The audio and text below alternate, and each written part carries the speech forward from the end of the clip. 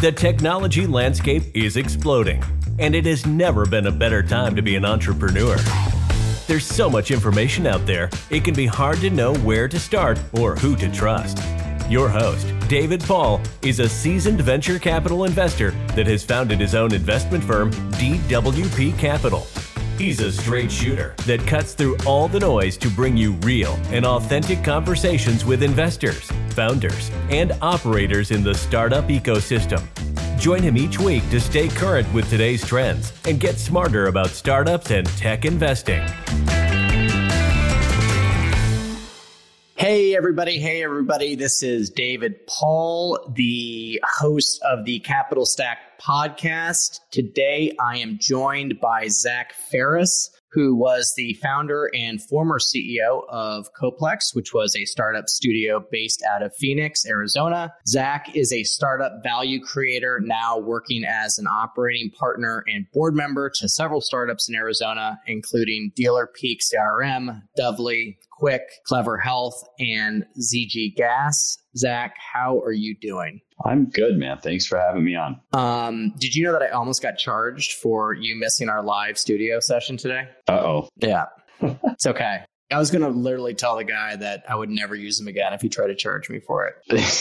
Was it a podcasting studio in Old Town? Yeah, it's out of Phoenix, or excuse me, it's in Scottsdale. It's right down the street from me. It's kind of like a co-working podcasting scenario. Like I was asking him, he's like, it has 6 or 7 locations, and I was like, "Are you guys doing really well?" And he's like, "We're doing okay." I was like, "I don't know if you sign leases if you're just doing okay."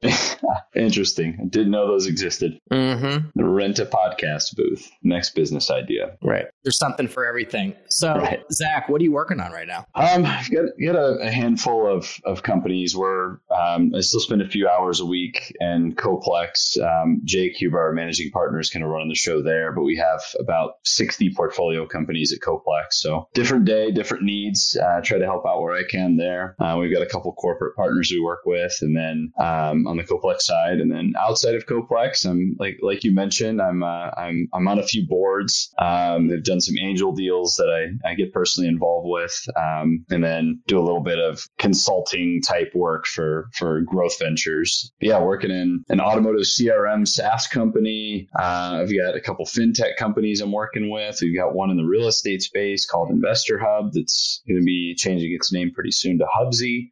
We've got one that we're working with that's in the automotive retail automotive consignment, automotive retail space. So all kinds of different things, different challenges every day. And yeah, as you mentioned, Clever Health, which is digital health space. So straddling a few different projects and try to add value where I can. That's awesome. So let's rewind because the audience doesn't know what Coplex is and that story. So let's start off in the origin story. You know, when Zach was just a little Midwestern boy in Ohio. And let's start with that and how you've come to build your businesses and how you ended up in Arizona.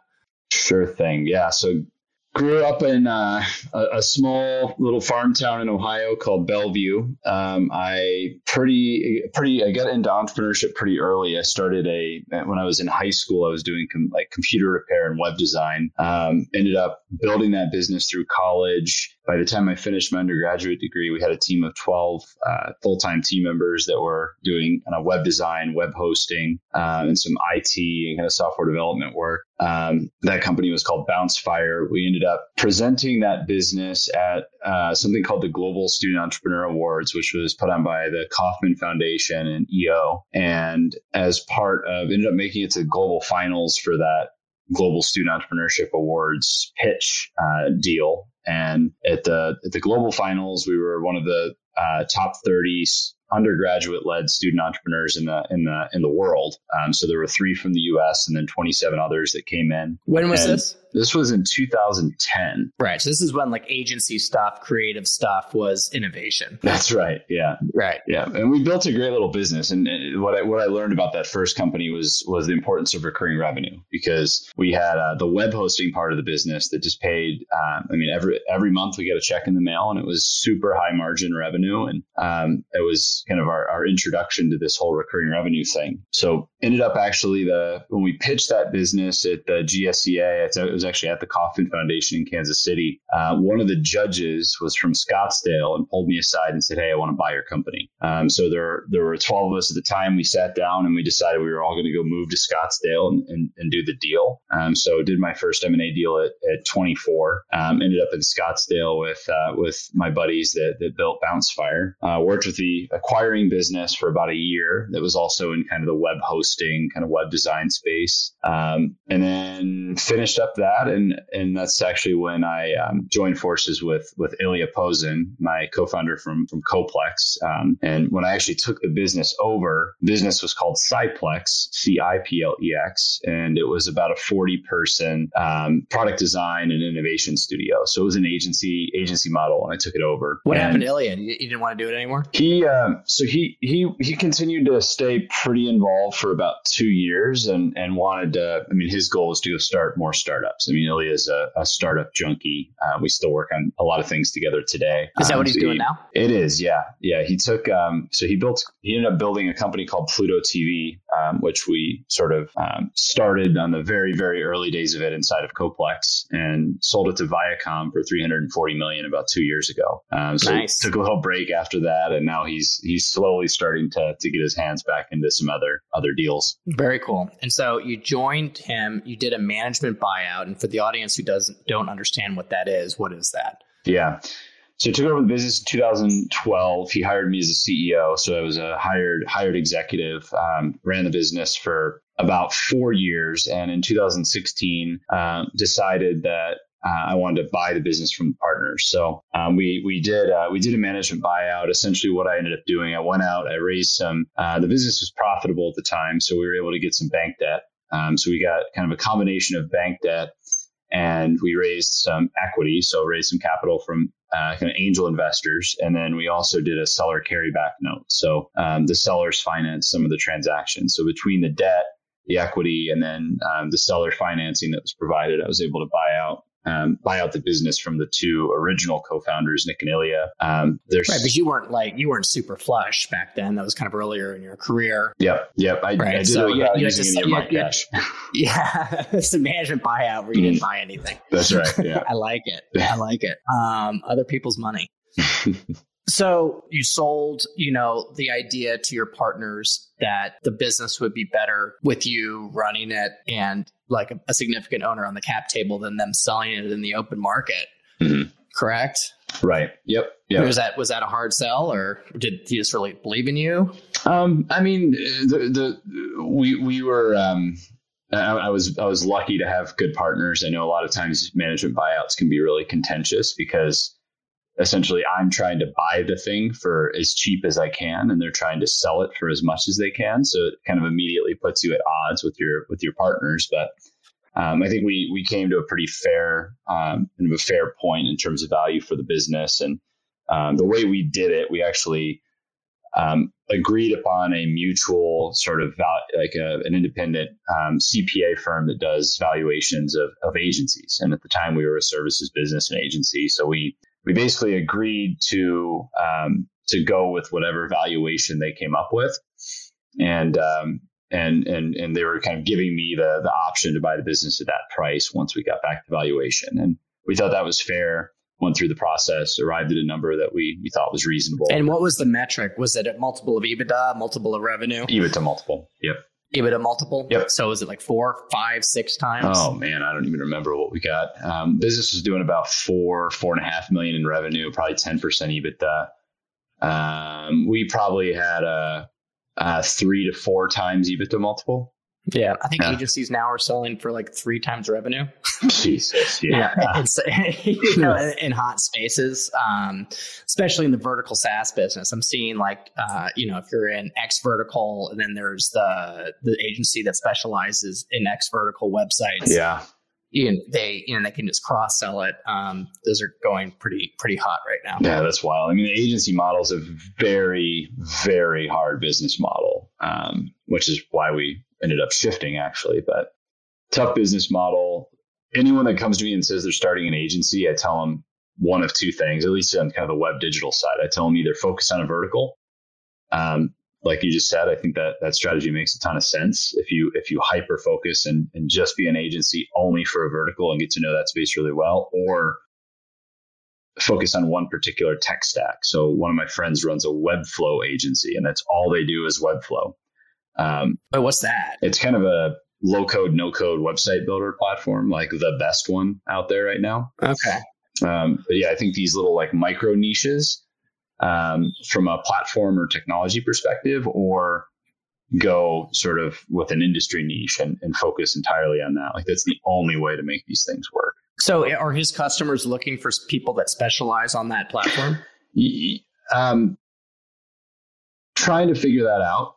It's he works with a lot of sort of seed, Series A, Series B stage startups that don't really need to go build custom websites. They need more of a simple marketing site. And Webflow is just an incredible tool for that. So he's able to convince them that this is a good way to do it and it's way cheaper. But I do think he's starting to get more integrated with the Webflow community and becoming like one of the go-to development shops, design development shops in that space too. Because in the agency world where you're selling time, having scale is important. So on the vertical industry side, selling to the same customers, using the same templates, you get a version of scale. And then on the Webflow side, using the same tech stack, everyone speaking the same language, you also can get scale. Am I thinking about that correctly? Yeah, you are. The biggest problem with an agency typically is you're managing utilization rates, right? If you have less than a 60, 70, 80% utilization rate, the thing burns cash. So you always have to have work to do. And it's hard to sequence work because things start and end at different times because each project is unique. So the thing that, the no nonsense thing that it does when you have an agency that's focused in a vertical is it just makes it really easy for them to win business. It's very difficult for a broad-based agency to go out and keep a consistent and steady backlog of projects and work. Because there's just so much noise. But if you're like the only agency that understands like the names, the acronyms, the tools, the integration partners, like players, the investors, like if you know everybody in, like there's an agency that focuses on franchise sports teams. That's all they do. NBA, NFL, MLB, anything related to those. Like they are the shop you go to. And because of that, they've kind of cut through the signal of noise. They're not losing business to other agencies. They've kind of like monopolized that whole vertical. And then it allows them to vertically stack solutions that are recurring revenue and higher margin. So they get they bundle web hosting, they bundle web chat, they start bundling things that are higher margin, and then they retain sort of this backlog of work because they're the only guys or like the best guys in the space. And that combination of staying busy and vertically stacking up your sort of service offering, I can believe a 3-4 times top line revenue multiple if someone pulls that off. Yeah, and everybody thinks that their business and their vertical is super specific, and unless you've worked within that specific vertical, you just don't understand. Yeah, and there's some truth to it. When you think of building a company, like you need to know the vertical and you need to know the business model, right? So there's kind of two dimensions, and there's like you could go and build a SaaS company in healthcare and then translate that into building a SaaS company in automotive. But you still need to go learn that whole vertical. Like even if you know the business, like you need to know both to build a really successful company. And if you can have that fungibility of experience with business model, or you can stay in the vertical, but you kind of need to know both. Like the companies that do really, really well, they know their vertical and they know their model. And the problem with burning cash in an agency is that you have to raise additional funds. You're diluting the cap table, and these businesses don't sell for very much because you're not a platform, you're selling time, and the EV just isn't there, enterprise value. Yeah, with any services company, like the margin structure we ran at Coplex before we converted to the startup studio model was a 50% gross margin target, 80% utilization targets. We try our damnedest to get to a 15% net operating margin. So we try to pull 15% to the bottom line. Now, that's pretty standard in services, like professional services companies. That's a pretty standard kind of income statement margin structure. But it's really tricky because if your utilization rates go down a little bit because you underestimated a project, or you don't have enough work, or you overhired or hired up too soon, you immediately destroy your thin margins. You're burning cash, and you never recover that, because it's not like you're with like the beauty of the SaaS business model. I think you and I share. We love SaaS. The beauty of it is it's recurring revenue, and it compounds. And a good SaaS business is an 80% gross margin business. So the margin structure just makes it a much more valuable asset. And so when you're operating on those types of margins in an agency, I would think the obvious solution is always make sure that you're selling, always make sure your pipeline's full. But the problem with that is if you become overutilized, you're not giving a great customer experience. Yeah. I mean, and then also you're selling against everybody in their and that's the biggest problem. Is it's like I started an agency essentially when I was in my dorm room in college without a degree, with no money. That's all I had was a computer and like a half-ass internet connection. And I was competing against agencies, right? And in this super low barrier, and the barriers have gotten lower and lower. I mean, you can literally use Webflow or, Good Barber. There's you can build an app in 2 hours for iOS and Android without knowing how to write a line of code. So if anything, like the barriers have gotten even lower than it was. And I started mine 15 years ago when I was in college in a dorm room with just a computer. So there's a very low amount of defensibility for these companies. And that just creates a ton of market. Like there's just a lot of market. There's a lot of pressure from competition. It's really, really hard to go and differentiate. And like anyone and their cousin and their brother knows someone that does this work. So it's like a real estate agent. It is. I think we've ridden down the commoditization curve of digital marketing services and like web design, web development services. We made a shift at the right time. I wouldn't want to be in that business right now unless you're one of the who did companies. It right. Yeah, who did it right? Like, who's the best company that's ever done it? I mean, some of these vertically specific ones, there's the winners that made it out the other end were the ones that did what we just talked about, right? They're vertical specific, and they built a stack of services beyond just the web design, web development, and digital marketing services. Right. Stuff that had recurring potential. They were reselling software. Yes. And the other ones that won were the Squarespaces of the world, the Shopifys of the world, the Weebly's of the world. I want to like shake myself, because when I saw these companies come out, I knew that this was what was going to happen. And I wish I would have just like invested a shit ton when these companies went public, because they've done what I expected them to do. But yeah, there's actually a company here in town, in Phoenix, not much talked about. They're CEOs in my CEO peer group. It's called Retailer Web Services. And they went and did this.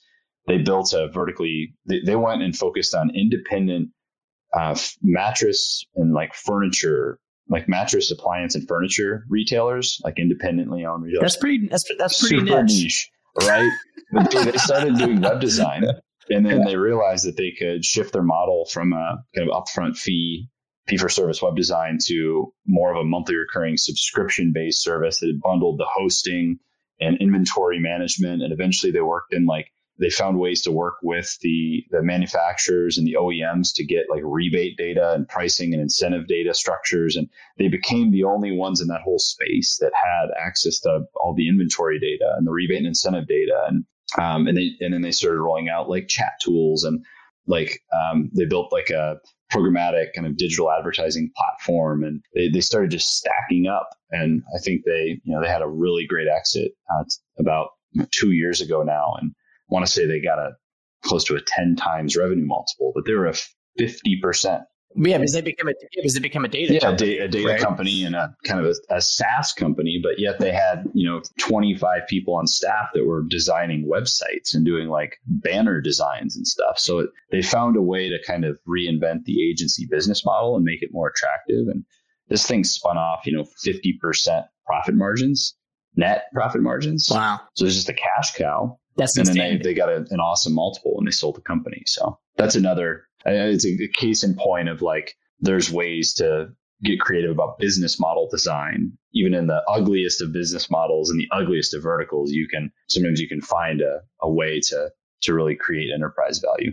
So this is a really great segue into Coplex and what you were, trying to do in the earlier stages. So tell me, when you got the MBO, what was the next step within Coplex? What was the mission? Yeah. So me and all of my, my co-founders, Ilya that I worked with, still work with. And by the way, he's still a minority partner in the company. So he's still involved in Coplex, but, we're all serial entrepreneurs. And what we realized after running this agency for really both of us, that's all we did our whole life was run an agency. We both started them in high school and built them through college and whatever.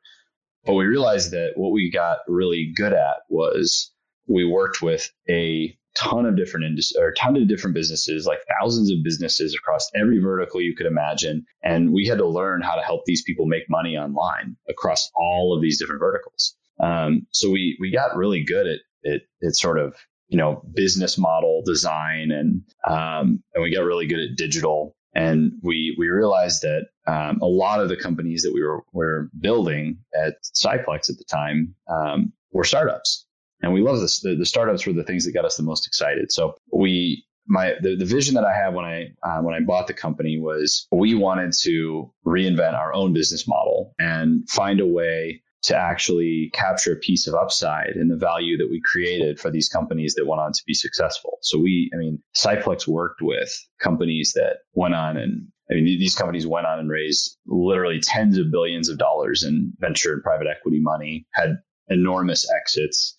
And we worked with these companies at the formative stages, and we kind of learned the playbook because we did it over and over again. So the vision we had with it was, let's turn Coplex into a company that's really good at building startups, and let's take a piece of upside in each deal we do, and let's build a platform to empower entrepreneurs to go build successful tech companies. And the term for that is a startup studio. It is. So the startup studio thing is a pretty new business model. I read a white paper in 2015. There was like the first piece written on the startup studio model. There were probably 10 of them around the world at the time. And I read the article. It was in like an agency publication. And it talked about the future agency is going to become a startup studio. And I read this whole thing and I was like, this just makes way too much sense.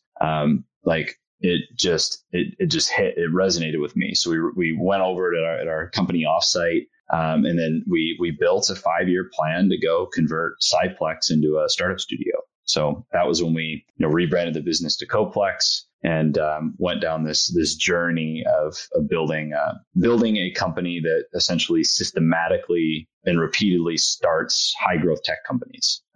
And we became sort of a venture launch pad at that point. So who was doing it at the time? Very few people. The first one was Idea Labs in Pasadena. They started doing this in the 80s. They actually predate the kind of startup incubator, startup accelerator business models. The ones that were doing it at the time were BetaWorks in New York, Science in Santa Monica, High Alpha in Indianapolis was just getting started, Pioneer Square Labs in Seattle, Rocket Internet in Berlin actually took a model public doing kind of a startup studio model. Huh. Interesting. Yep. So there were a handful at the time. Now there's hundreds. I'd say Coplex, in terms of like number of equity positions and companies, Coplex is probably in the top 5, maybe top 10 around the world, just in terms of how many we built. But it's really, to this day, I think it's a fascinating business model. It comes with its own slew of challenges, but we were able to make the transition over a couple of years. So for the listeners, there's often a lot of questions around what's an accelerator, what's an incubator, and what's a startup studio. So can you break that down for us? Yeah. So the typical incubator is might be a 3 to 6 month program, more kind of curriculum driven. There's usually some sort of like mentorship or advisory component, and maybe some social gatherings or events. And it usually sort of culminates to some kind of a pitch event where you're pitching for some grant money or a scholarship or some funding in some cases. Usually you don't pay to go through an incubator. Usually you don't give up any equity to go through an incubator. They're usually provided by, local nonprofits or a school, or sometimes there's some for-profit incubators out there. But So you don't see it like in Silicon Valley where someone just gives out their rooms in their house. There's some of those, definitely some of those too. It's more of an equity exchange. I want to do that. I want to just let's have people come to my house and give me equity and just. Yeah, I'm sure your wife would love that. My wife will just be. Yeah. Just have a bunch of people in the rooms and you can go in there and ask them what they're doing. Yeah. Okay. All right, yeah. So if anything, you're giving up, 1, 2, 3% of the company. A lot of times they're free, and you pitch at the end for some cash. Accelerators are usually for companies that already have a founding team. They've already got a product in market. They've probably got a couple customers, at least a customer, and they're looking to get kind of accelerated from this point of maybe like call it $1,000 a month or $2,000 a month in revenue to kind of that $10,000, $20,000 a month in revenue mark where they can go raise outside capital, like seed stage VC money. So accelerators are usually like coming in at sort of halfway between inception and seed stage, and then they kick you in the ass to get you to seed stage. They provide, again, similar things. Sometimes it's curriculum, expertise, mentorship, weekly potlucks like Y Combinator does. Their idea is to basically, again, culminates to a pitch event that's usually for seed funding. Yeah. So, I never really understood what went on in an accelerator. I thought, it's just a little bit of curriculum and, the pitch event at the end, and there's a great connection opportunity. I was talking to a guy here in town in Phoenix that went to YC, and he was so stressed out. He told me his experience at YC was great, but it was so intense. Yeah, they give you some homework every week. People just down. Yeah. Down his throat. Who you selling? Who you selling? Who you selling? And really pushing them to drive revenue growth, almost free product market fit, just to get the investment. Yeah. You think about it, incubation is all about, it's usually napkin stage or very early stage ideas and kind of just getting them going. Then the accelerator comes right after that. And it takes them from, first or second customer to seed funding. They pitch to get the seed funding, and then they usually leave the nest of the accelerator and become part of the alumni network or something, right? Which is usually a Slack channel, and maybe an annual event or something like that. Right. So the startup studio differentiates from an incubator and accelerator in which ways? Startup studios are literally starting companies from scratch.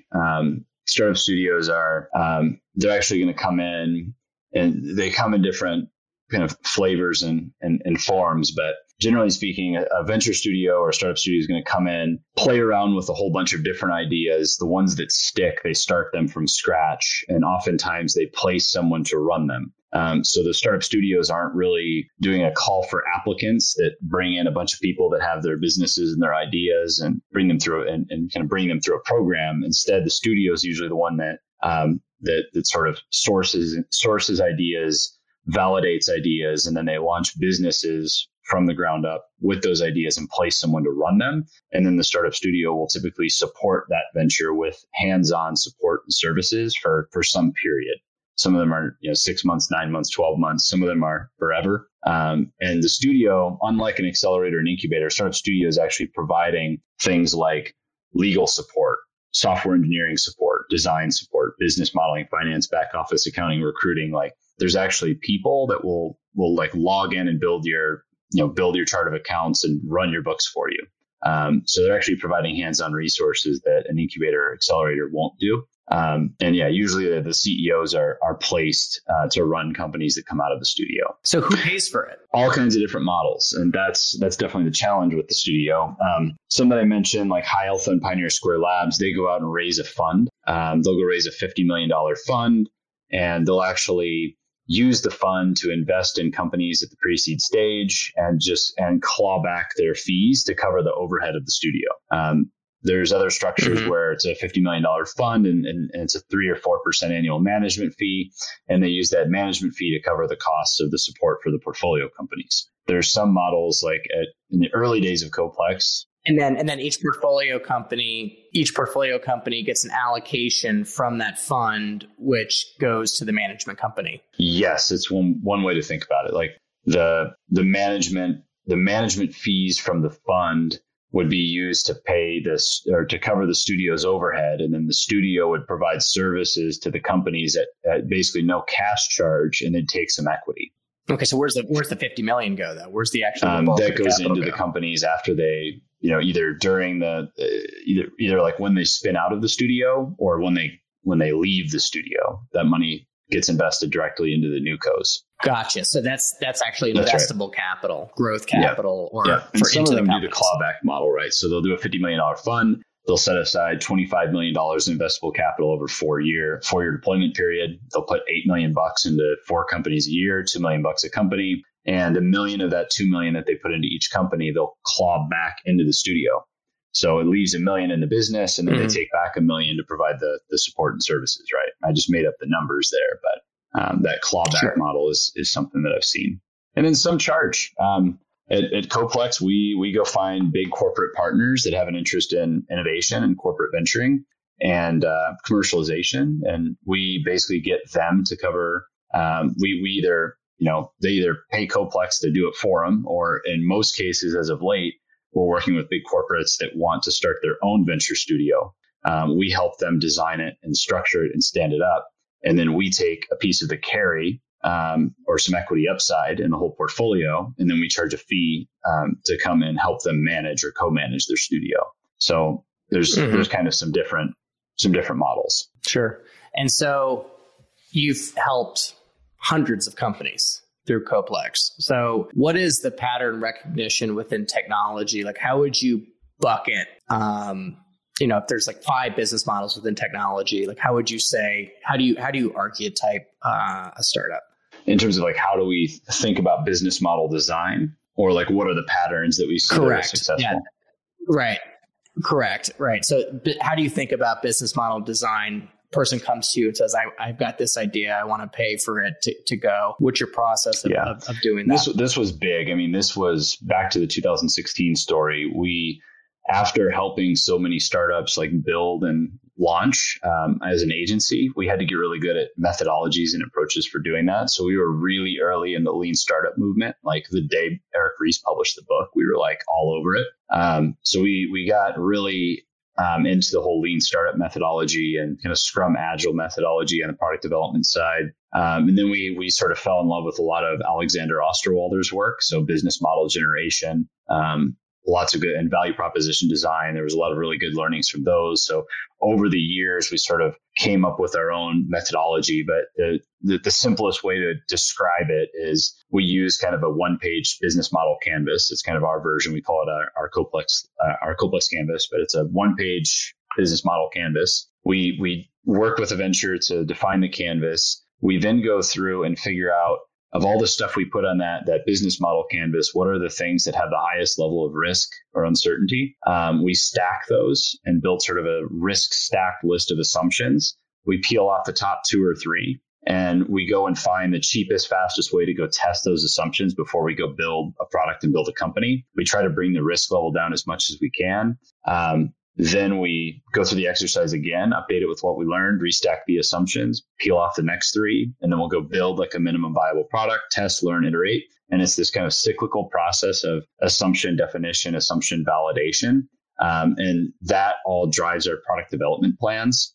So all of our product development work is really a function of what are the assumptions we need to go test next. And then we quickly kind of iterate and cycle through and try to find ways to use third-party systems, tools, shortcuts, make things feel automated when they're not. But this kind of helps you get to market with an MVP, like napkin to MVP in 90 days is always our focus at Coplex. And then that gives you 6 months of running through this iterative process of assumption validation. And then that then drives your product development roadmaps, right?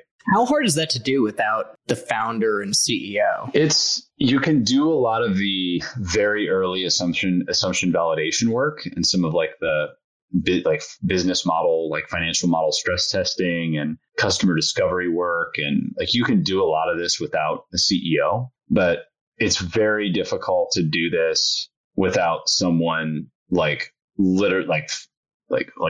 focused entirely on bringing in those first few paying customers. Like you can't. Right. It's like somebody, like I said, from the corporation example, you can't just have a chief strategy guy that this is a side project that the board wanted to do. Like they have to have a champion that's really all in on this. We work with corporate partners. We get them to fund the studio outside of the corporate. And then the studio will tinker with stuff internally. And then the stuff that works, it kind of passes through the customer development gate. It gets spun out into a new co. And then as soon as it's spun out as a new co, we place a CEO to run it. So very, very early on, we get a CEO. Usually, 3 months into tinkering with a venture, we're placing a CEO to run it and focus on it full time for equity. And this isn't how hard is it to find a CEO? That's going to be pretty difficult. Huh? You might be surprised, because if the pitch we use to a CEO in this model is, hey, listen, you've got the studio behind this and the corporate partner behind this. We've spent 3 months validating this product. It's got a high degree. It stacks up really well against the thousands of businesses we've evaluated over the last few years. We're going to give you, I'm making this up, but we're going to give you 10 grand a month salary. We're going to give you all your health insurance and benefits you need. We're going to put, $500,000 to $1 million into the company. And we're going to give you 12 months of support from all of the super talented team at the studio. And we're going to give you, 20% of the business in equity over on a 4-year vesting schedule. So they get a salary, benefits, decent equity strip. Oh, and by the way, if you need to raise money in the future, through Coplex and through our corporate partners, we're going to make that process a lot easier for you. So you don't have to go spend a ton of time raising money, but they get a salary, they get benefits, they get equity, they get a slightly de-risked business model. They get, support, from us for a year. They have kind of a built-in team of engineers, designers, lawyers, accountants, whoever else they need, because we're either providing that or bringing in vendors to provide that. And they get, they don't have to go raise money. They get $1 million in the bank that they can use to build their team and make hiring decisions, and so on and so forth. So it's a good pitch. And so the corporate has to kind of agree to fund it. They usually, each is unique. I mean, a lot of them will tranche, $1 million, $2 million, $5 million into the business over 2 years. But the whole idea of the studio for a corporate to get the sort of alpha and beta they need out of this investment, you kind of have to let the external world fund these things. Like the corporate just can't keep funding it forever.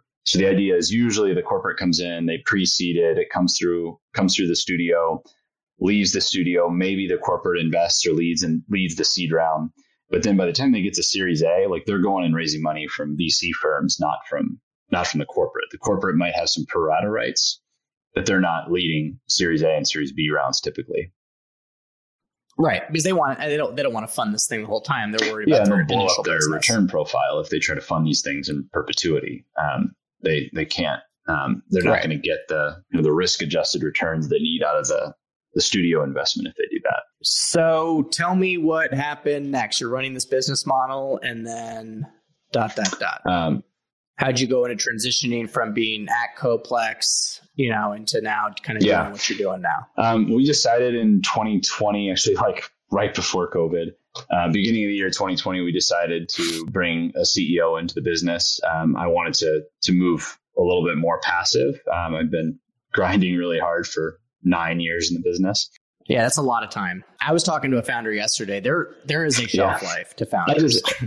Yeah, I mean, like honestly, I mean, I think it's between 7 to 10 where you really just start getting diminished returns. Yeah, and I realized that. So it was a tough decision, but we decided to bring on started as a president, and then the idea was president, few months transition, CEO role, and then I could move over to the board. COVID happened, so threw a wrench in some of the timing on this, but took more of a passive role, moved to the board, was trying to focus a little more on helping the portfolio companies rather than running the day-to-day of the studio. So we did that. Unfortunately, COVID hit. Everything basically got put on pause. Like all of our corporate partners just froze everything. Yeah, your pipeline dried up. So we were fortunate. We got a little bit of PPP money, so we were able to hang on to the team for a little while. But it was a really rough year, to the point where our CEO sort of threw in the flag after about a year. She'd gotten a really great opportunity with another startup. So we decided after that not to go bring in another CEO, but to instead move to more of a managing partner model. So I stepped back in as a kind of part-time managing partner, helped with the transition. We brought Jake in, who's a former Coplexer, to run sort of day-to-day operations as an MP. And we're just now, just this year, stuff's finally started to like turn back on. So we've got two sizable corporate partner deals we're working now. And we've added 2 team members, but we'll probably be back to hiring and hopefully growing the business again this year. But it's kind of interesting because our portfolio actually did very well during the last 2 years. We had a really great exit in December from our equity portfolio, Smile Virtual. Who was that? Here in town? So we had nice, right. Yeah, it was a good one. That was a great outcome, and it was quick. It was really, really fast. So portfolio has done really well, and the business we had to downsize considerably. I mean, going into COVID, we had 33 employees. When I took things back over last May, we had like 7 or 8. Ended up going down to like 3 to even 2 for a minute.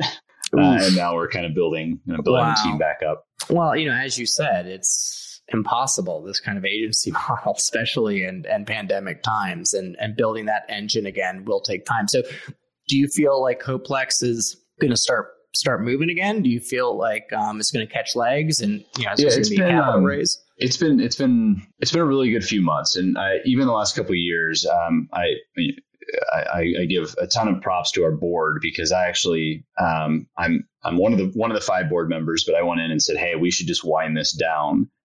Let's not do the studio anymore, and let's just focus on the portfolio and make the best outcome we can with the 58 companies or whatever we had at the time. And the rest of the board's like, no, we don't want to give up on this. Like, this is too important to Arizona. This is too important to us.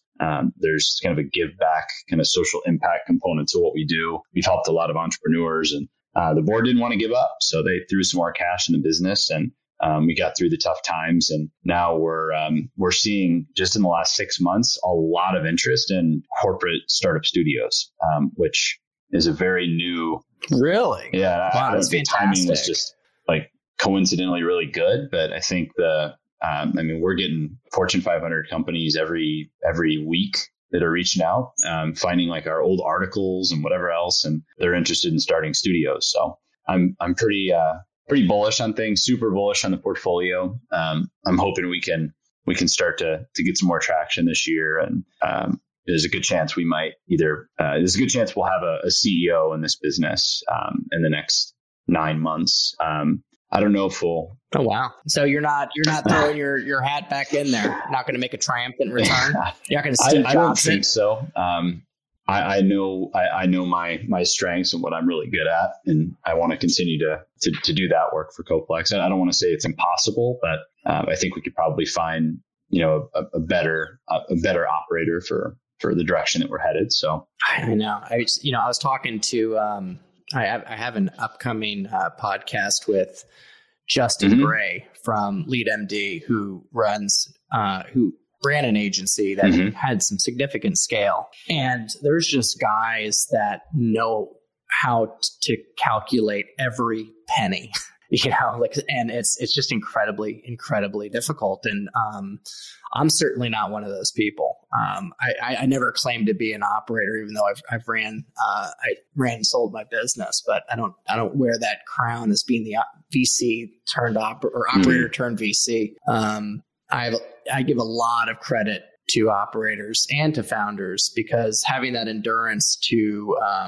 that like empathy endurance is pretty rough. A lot of people sort of romanticize this idea of being a CEO, and I'm undoubtedly an entrepreneur, and I will be my entire life. It's all I've ever done. I've really, up until a year and a half ago, I've been a CEO my entire career. That's all I've ever done. It is a bit romanticized. It's not easy. Those like Thursday nights when payroll's about to go out on Friday, and you've got to like swipe your Amex for $40,000, and hope to God the Amex payment clears into the account of the business so you can cover payroll that's going to draw the next day, and having to call your investors when a lawsuit shows up, and dealing with employee stuff. Like, it can be really stressful. So it's a thankless job, because your customers want more for less money. Your employees want to do less for more money, and your investors want you to grow and be profitable at the same time. So there's no winning. Yeah, it's tricky. So I have all the, I give a lot of credit to the hardworking CEOs and operators out there, and it's a really tough job. Mm-hmm. So tell me, so you're doing a lot of board work. Tell me what your day looks like now from as an operating partner, working some of these startups that you're working with now who are not at idea stage, that have raised capital, have scale of different degrees. Yeah, and it was an like? Interesting transition for me, right? I started looking like in 2016 when we went in the startup studio direction. I wanted to get closer to VC and private equity. I'm an engineer. I studied engineering and math in school, and why would you want to come to this side? The side sucks. This side's the worst, man. I mean, everyone wants to come to this side, and it literally, I mean, there's a gazillion David Pauls. You know, the true value of one's network is how many operators right. It's very true. Yeah. Right? I mean, dude, there's 1,000 fucking capital guys especially out there. nowadays. It means nothing anymore. But yeah, when in 2016, my goal was to really go figure out the finance side of business and growth. I came from more the tech side, the product side, business model side. I wanted to figure out this other dimension that I didn't know a lot about. So that was the impetus to move in the VC PE direction. I've kind of like, as I've sort of developed that thesis out, like personally, I look at my asset allocation, my investments personally, and I'm very heavily weighted early stage because of my exposure through Coplex, right? So when I left Coplex, it's like, okay, I need to like manage my portfolio a little better, and I need to work with companies that are a little bit later stage, right? Exactly. Yeah. Your personal balance sheet. To sort of get a balance of really early stage exposure through Coplex, and then wanted to build some kind of later stage exposure personally. So when I got out of the day-to-day stuff at Coplex, I took a little bit of time off, but then started getting involved. Me and a couple of my business partners, we look for opportunities for sort of 18-month to 2-year exit horizon companies. So we're almost like helping with exit planning. And we're trying to find companies that are either SaaS companies that are looking to sell in 18 to 24 months, and maybe they just need a kick in the ass, or kind of 18 to 24 months of really strong efforts to get the best multiple. Yeah, how do you package this? Yeah, let's package this thing and make it look really good to an investor, which is a great. I mean, like, there's no better time to probably be that. We have no issue rolling up our sleeves and getting our hands dirty, and like because we are all operators, we're okay kind of getting into the weeds and helping to do the work that needs to be done.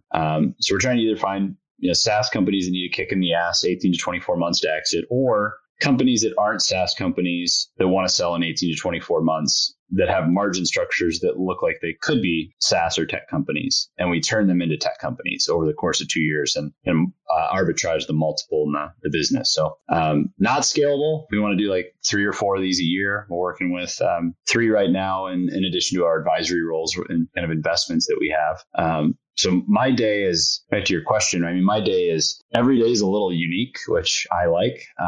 But I mean, today I was working on a financial model for one of the companies. We're hiring and onboarding a few team members in one of the businesses. I was helping out with some of that work, helping out with some kind of product roadmap stuff with one of the companies. One's fundraising. Yeah, so you're doing this all wrong, Zach. I mean, if you want to be a VC and an operator, you're not supposed to do all this work. You're supposed to say people you do all this work, but you actually don't do it. You take a minority stake, right? And then you kind of give anecdotal advice on an ivory tower, and then you That's right.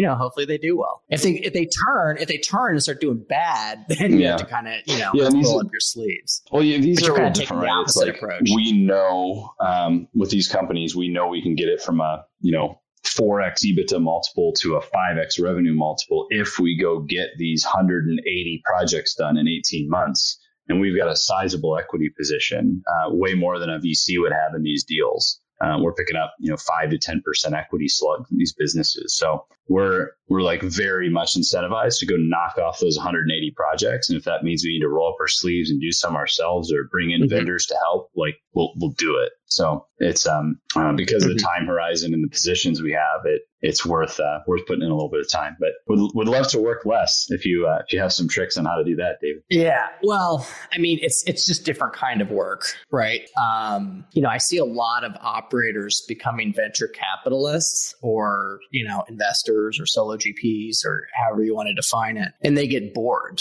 because they're not in that rapid fire environment anymore, and you have to see a lot stuff in order to make a good decision. Because if you're coming from a data point of one business or two businesses, I mean, there's just unless you're a specialist, the world's your oyster. And kind of establishing your network. So it's definitely not for everybody.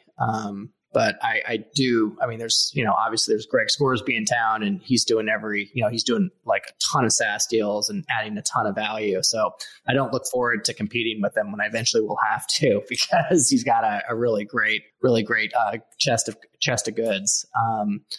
So what are you excited about right now? That's a good question. I mean, we're in a really interesting time right now for a lot of reasons. I think we've got, we're seeing record amounts of venture investments, records on the private equity side, just record dry capital on the sidelines. Like, it's going to be a really interesting few years when you combine that with like all of the innovation happening across the board. I mean, with all the Web3 stuff and the cryptocurrency and blockchain and AI and ML, and there's just the AR, VR, XR. Like, some of these trends are just they're going to be really, really interesting. So I think the next decade is going to be a lot of fun. I would say I'm particularly interested right now. I've been spending a lot of time in the automotive retail space, and I think this is just one of these verticals that is ripe for disruption. We're seeing kind of these Carvanas of the world come online and start to gobble up a little bit of market share. But it's pretty widely known that everyone hates going to a car dealership.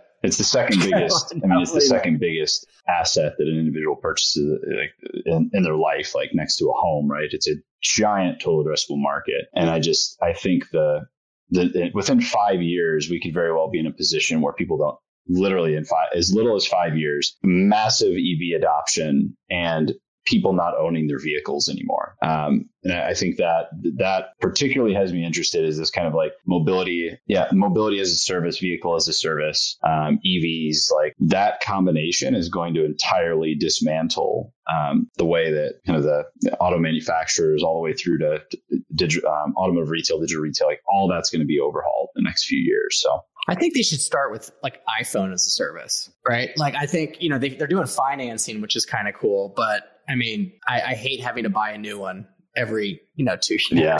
They're so expensive. Yeah. What are you reading right now?